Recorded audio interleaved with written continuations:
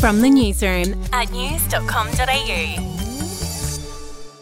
This is the latest from the newsroom. It's Monday, the 19th of September. We'll start with some royal news, and the Queen's funeral is on today. For what we can expect, here's news.com.au's Bronte Coy in London. King Charles hosted his first state event on Sunday night ahead of the Queen's funeral, where world leaders and senior royals gathered at Buckingham Palace. Of course, today's all about the funeral itself, which will start at 11 a.m. Monday local time. That's 8 p.m. in Sydney.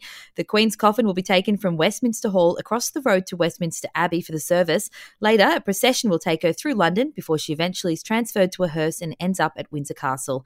Then there'll be a committal service at St George's Chapel with about 800 people before a private burial with just the family when she's buried with her husband, Prince Philip. Back home, and a man wanted by police investigating a deadly daylight stabbing in Brisbane earlier this week has been caught. Police believe Kyle Martin was trying to make it to Western Australia but was found at a motel in Warwick, southwest of Brisbane. Martin was arrested and has been taken to the Ipswich Watch House, where he's been charged with murder. He is expected to face Ipswich Magistrates Court today. In other news, a major 6.8 magnitude earthquake has hit the southeastern area of Taiwan.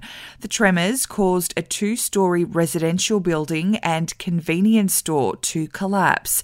The US Tsunami Warning Center said hazardous tsunami waves were possible along the Taiwan coast, up to 300 kilometres from the epicenter.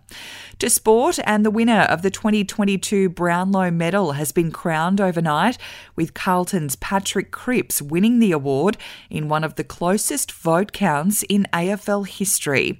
Cripps finished on 29 points, with Brisbane's Lachie Neale finishing on 28. Finishing with entertainment, and Post Malone stunned his fans on Saturday night in St Louis when he took a nasty spill on stage.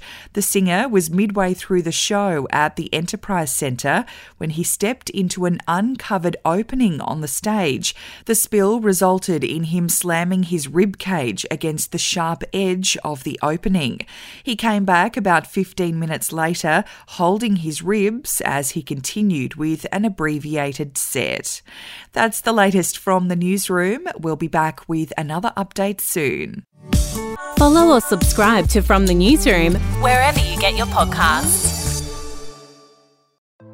Hey, I'm Felicity Harley and I host Healthyish, where we chat to experts, influencers and people in the know from around the globe to arm you with the knowledge to make healthier decisions for your mind, body and soul. I think if we're going to be focusing on health, like sleep is probably the biggest component of that. I think sleep is the cornerstone. Like, choose the harder option, because I've never woken up and gone, I regret that run that I went at 4 a.m. I've never done that. Search for Healthyish and Extra Healthyish wherever you get your podcasts.